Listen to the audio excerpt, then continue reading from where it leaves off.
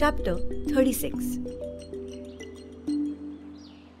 Wonderful stories of two Goa gentlemen, Mrs. Aurangabadkar. This chapter relates the wonderful stories of two gentlemen from Goa and Mrs. Aurangabadkar of Sholapur.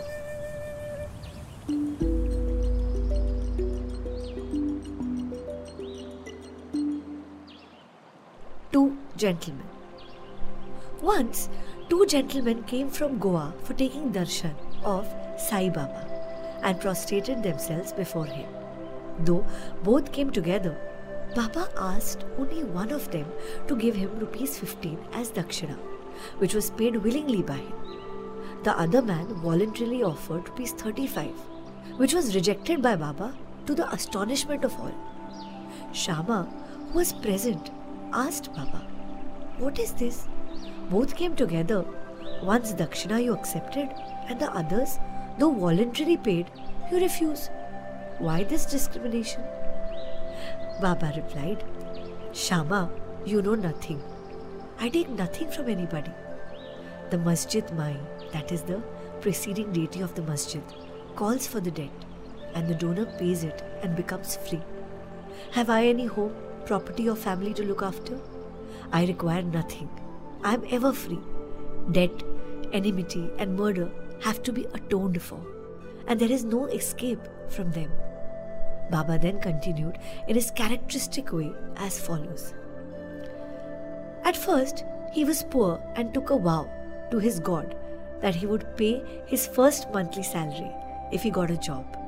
He got one for rupees 15 per month. Then he steadily got promotions.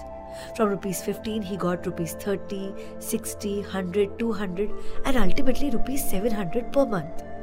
But in his prosperity, he forgot completely the vow he took.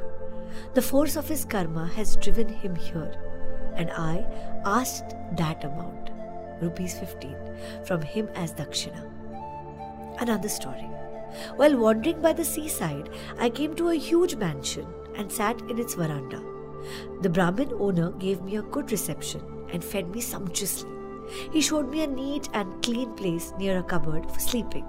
I slept there. While I was sound asleep, the man removed a latrine slab and broke the wall, crept in and scissored off all the money from my pocket. When I woke up, I found rupees 30,000 was stolen. I was greatly distressed and sat weeping and moaning. The money was in currency notes, and I thought that the Brahmin had stolen it. I lost all interest in food and drink and sat for a fortnight in the veranda, bemoaning my loss. After the fortnight was over, a passing fakir saw me crying and made enquiries regarding the cause of my sorrow. I told him everything. He said, "If you act according to my bidding, you will recover your money. Go to the fakir. I shall give his whereabouts. Surrender yourself to him. He will get your money back. In the meanwhile, give up your favorite food till you recover your money." I followed the fakir's advice and got my money. Then I went to the seashore where a steamer was standing, but I could not get into it as it was overcrowded. There, a good-natured peon interceded for me and I got in luckily.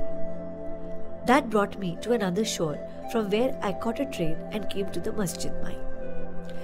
The story finished and Baba asked Shama to take the guests and arrange for their feeding. Then Shama took them home and fed them. At dinner, Shama said to the guests that Baba's story was rather mysterious, as he had never gone to the seaside, never had any money, that's rupees 30,000, never travelled, never lost any money and never recovered it, and inquired from them whether they understood it and caught its significance.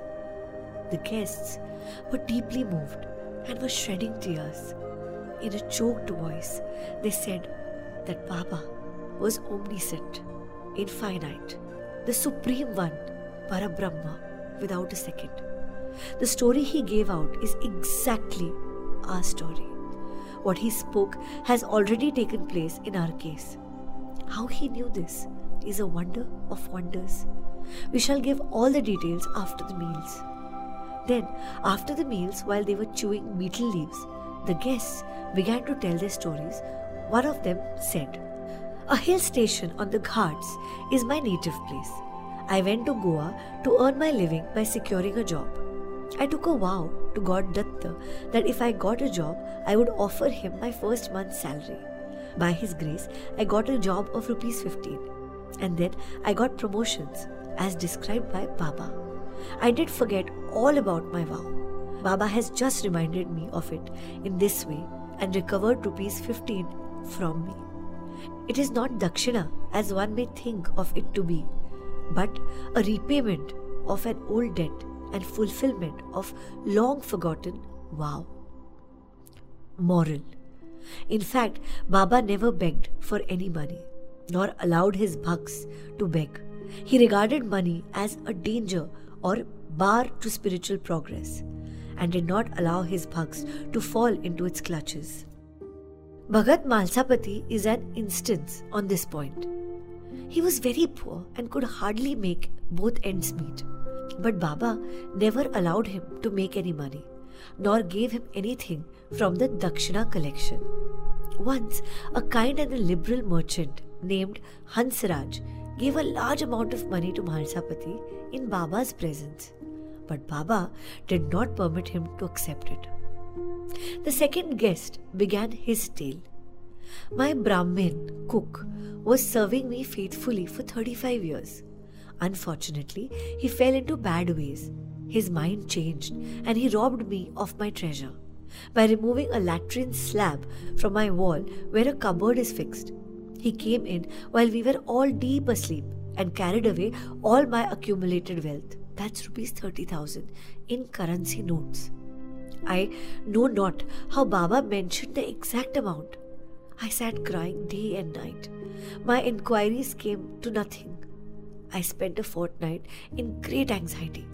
As I sat on the veranda, sad and dejected, a passing fakir saw my condition and inquired of its cause. I told him all about it. He told me that an Avaliya, that is a saint, by the name Sai, lives in Shirdi, Kopargaon Taluka.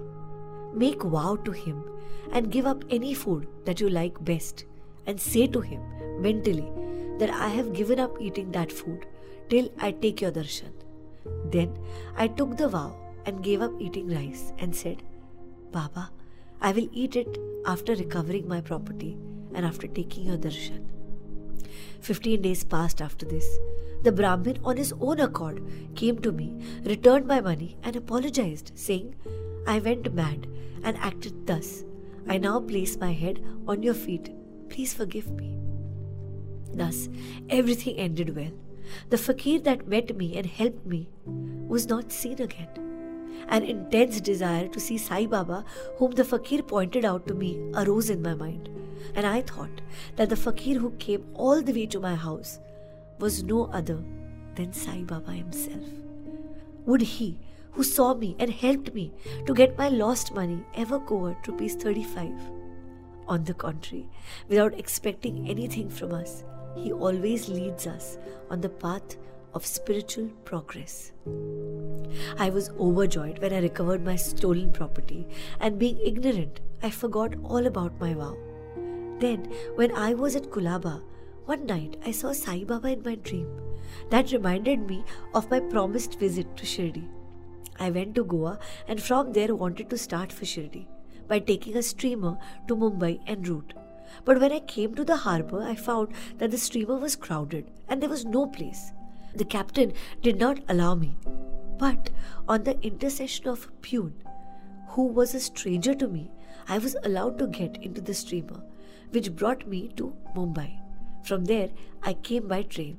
Surely, I think that Baba is all-pervading and all-knowing. What are we? And where is our home? How fortunate we are that Baba got our money back and drew us here to himself. Shirdi folks must be infinitely superior and more fortunate than we, for Sai Baba has played, laughed, talked and lived with all of you for so many years. I think that your store of good merits must be infinite. Sai is our Datta, that is Lord Dattatreya. he gave me a seat in the steamer and brought me here, and thus gave proof of his omniscience and omnipotence. Mrs. Aurangabadkar.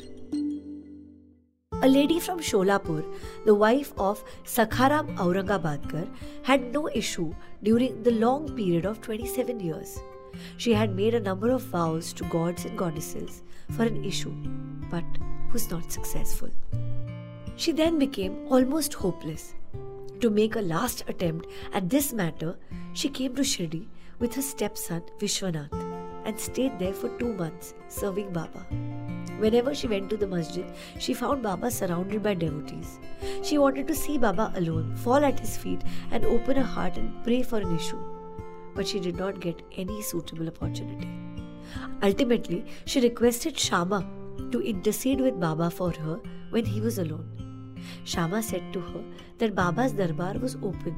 Still, he would try for her and that the Lord might bless her. He asked her to sit ready with a coconut and joysticks in the open courtyard at the time of Baba's meals, and that when he beckoned to her, she should come up. One day after dinner, when Shama was wiping Baba's wet hands with a towel, the latter pinched Shama's cheek. Shama, fringing anger, said, "Deva, is it proper for you to pinch me like this? We don't want such a mischievous God who pinches us thus. Are we your dependents? Is this the fruit of our intimacy?" Baba replied, "O Shama, during the 72 generations that you were with me, I never pinched you till now. And now you resent my touching you?" Shama replied, "I want a God who will always love us and give us new dishes to eat. We do not want any rewards from you, or heaven, etc. Let our faith onto your feet be ever awake, Baba." "Yes, I have indeed come here for that. I have been feeding and nursing you, and I have got love and affection for you." Then Baba went up and took his seat. Shama beckoned to the lady. She came up and bowed down and presented the coconut and joysticks. Baba shook the coconut, which was dry. The kernel within rolled and made a noise. Baba said, "Shama, this is rolling. See what it says?" Shama said, "The woman prays that a child should similarly roll in her womb. So please give her the coconut with your blessings." Baba said, "Will the coconut give her an issue? How foolish people are to fancy such things." Shama said, "I know the power of your words and blessings. Your words will give her a series of children. You are wrangling and not giving real blessings." The parley went on for a while. Baba repeatedly ordered to break the coconut, and Shama pleaded for the gift of the entire fruit to the lady. Finally, Baba yielded and said, "She will have an issue." "When?" asked Shama. "In 12 months, was the reply. As this coconut was broken into 2 parts, one was eaten by the 2 and the other was given to the lady. Then Shama turned up to the lady and said, "Dear lady, you are a witness to my words.